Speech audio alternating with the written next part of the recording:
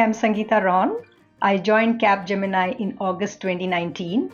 I'm a part of the Financial Services Insights and Data Practice in North America, and I'm excited to be on the call today. Hi, my name is Jennifer Okimoto. I'm a director in Capgemini's North America Insights and Data business. And Sangeeta, I'm really excited to interview you. Are you ready to begin? Yes. Trace your life journey for us. I grew up in India. We were a family of 4, my parents, my sister and I.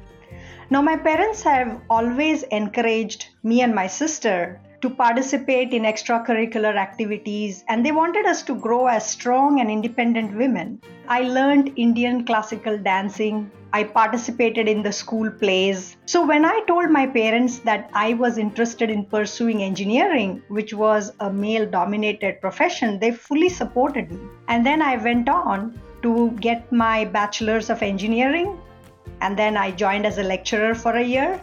And then when I went on to also pursue my master's of engineering in one of the top schools in India. So after I finished my master's of engineering, I joined the corporate world. I joined a consulting organization as a technologist. And then I started my career in India.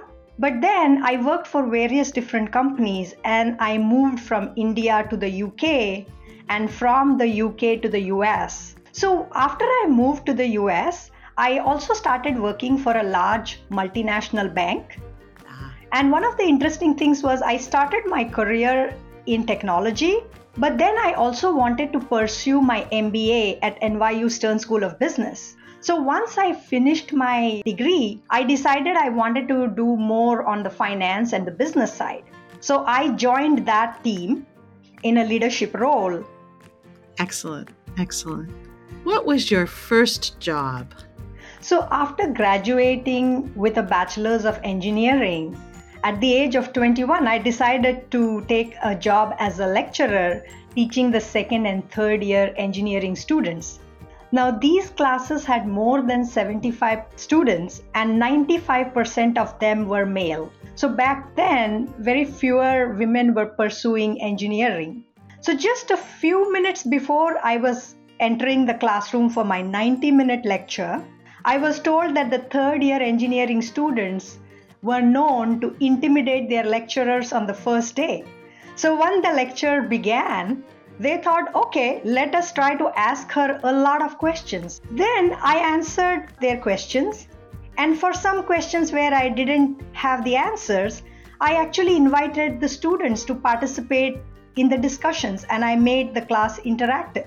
And from that point onwards, the lecture proceeded smoothly. I love that you stay focused. You walked in and you were able to stay calm. You learned the importance of courage so early in your career. Are there any particular challenges you experienced along the way that made an impact on you? Yeah, so whenever you make such major switches in your career, it definitely is exciting. You learn a lot of new things and you get experiences, but at the same time, it also has its challenges, both on the personal and professional fronts. So a lot of times, things don't go well, and you have to keep reminding yourself to keep persevering and never giving up. What is it about financial services that you love? It's very critical, mission critical applications, because you are managing people's money, their retirement, their livelihoods. So there's a lot of responsibility. Whenever you generate solutions for this industry, you have to be careful about ensuring that their data is protected, the customers are always first. Nice. What brought you to Capgemini? So 3 years ago, I decided to switch into consulting, and I wanted to sharpen my skills on the sales side and revenue growth. So it was interesting because all these years I was in the industry. Now, with the switch into consulting, I was able to work for multiple clients, not just one. And I was also able to focus and grow skills in sales, revenue growth, delivery, people management.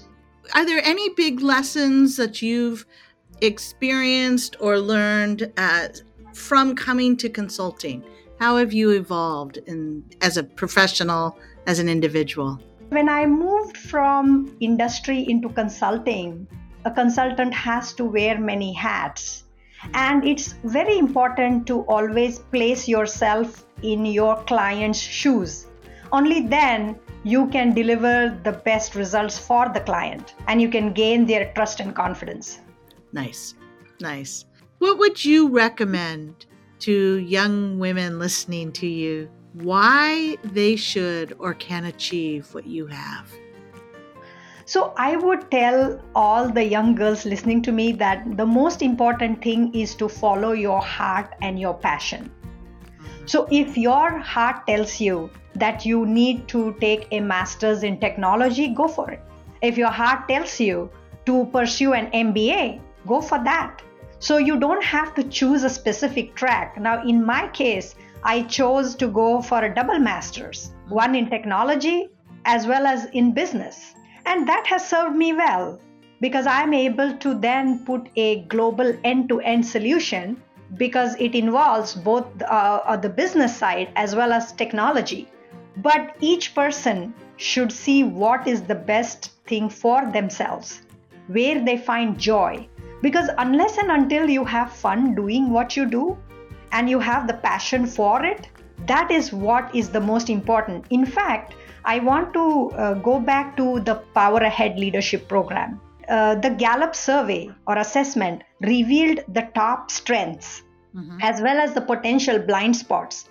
But the one lesson I learned from the Power Ahead Leadership Program was it is more effective if you focus on your strengths rather than your weaknesses.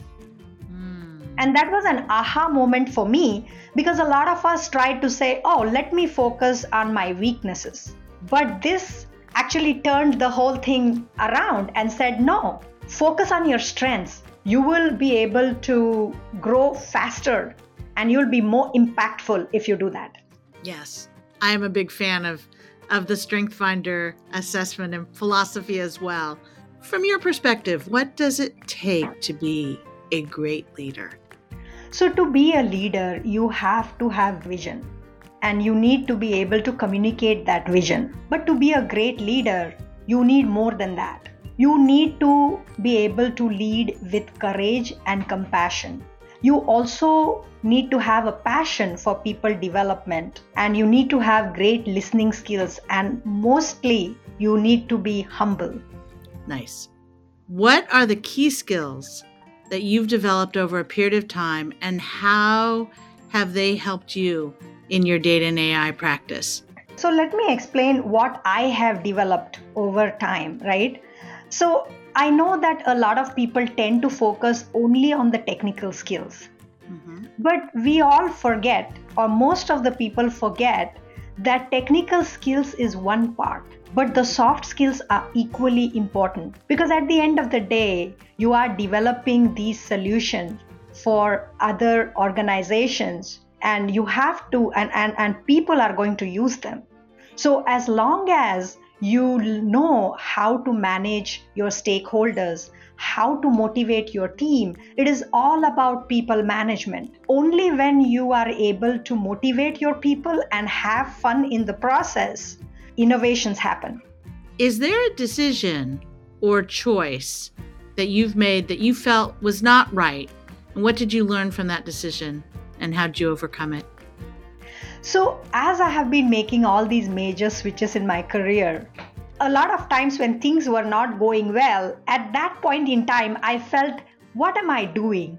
Is this the right thing for me? But then when I persevered and when the difficult times and the hurdles were overcome, then I saw the light at the end of the tunnel and I realized that no, even both experiences, positive and negative, are important if you want to progress as an individual and grow. Yeah. We never think about failure as a method of growth. And I think that is something we want to keep emphasizing to our next generation, that just as success is important, failure is also important as long as you are able to quickly learn from it and adapt and change your path. What is one piece of advice you would give to someone just starting out in a career in data and AI? So my motto has been take charge of your life. Have fun doing your job and do not be afraid to get out of your comfort zone. So this is the advice. It has worked well for me and I have achieved better outcomes. Excellent. Excellent.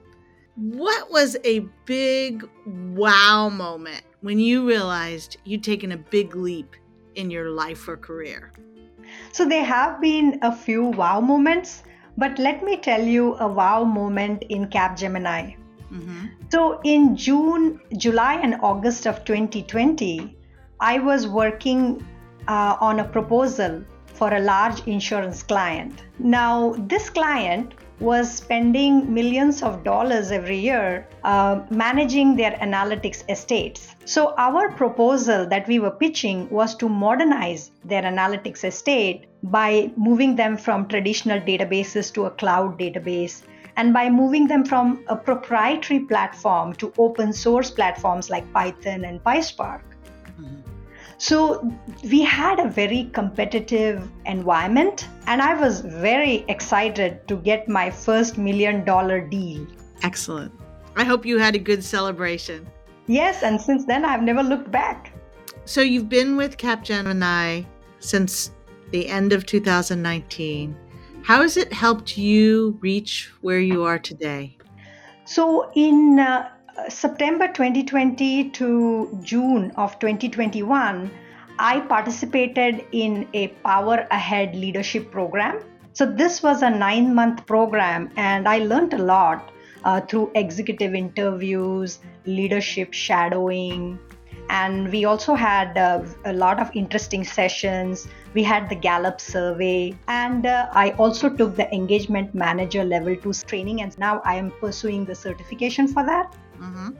Now, in addition to these trainings, my manager has been supportive throughout my career at Capgemini, and especially as we were building a brand new capability from scratch, whenever there were ups and downs, he has supported us through both. My mentors and coaches, and their feedback and perspectives are also helping me shape my career. Excellent. How about that interesting term, work-life or hybrid family-life balance? How do you make that work? So I am a strong believer in a healthy mind in a healthy body. So on weekends, I do Zumba. Oh. I also regularly practice yoga, meditation, and pranayam, which is the science of breathing. On weekdays, I go for a brisk walk or a run in the mornings. And the one thing I try to do is when I wake up in the morning, I try not to look at my work emails, but I try to focus on getting my yoga and my exercise done. And I find that whenever I have done that, my days have been productive and I'm able to lead the team better and with a more positive attitude. Nice. I've got a quote for you. Let's see how it resonates with you. It is from the famous scientist, Madame Curie. She once said, "We must have perseverance and above all confidence in ourselves. We must believe that we are gifted for something and that this thing must be attained." How does that resonate with you? Well, this quote resonates very well with me. So I want to ensure that, and I want to keep reminding myself and all the other women that we must always have confidence in our abilities, and especially when things are not going well. This is something we keep forgetting, and we have self-doubt. Whenever whatever we are doing is about to fail or not going well, we keep doubting our abilities and the abilities of our team. This is where we need to remember that this also shall pass and have the confidence to go ahead, never give up, get the help and support you require, and push through. And then you will be able to grow and innovate. What a lovely way to end this conversation. Sangeeta, thank you very much. It's been a pleasure speaking with you today. And for our listeners, thank you for joining us for another session of Her Story. We hope you'll join us for the next one.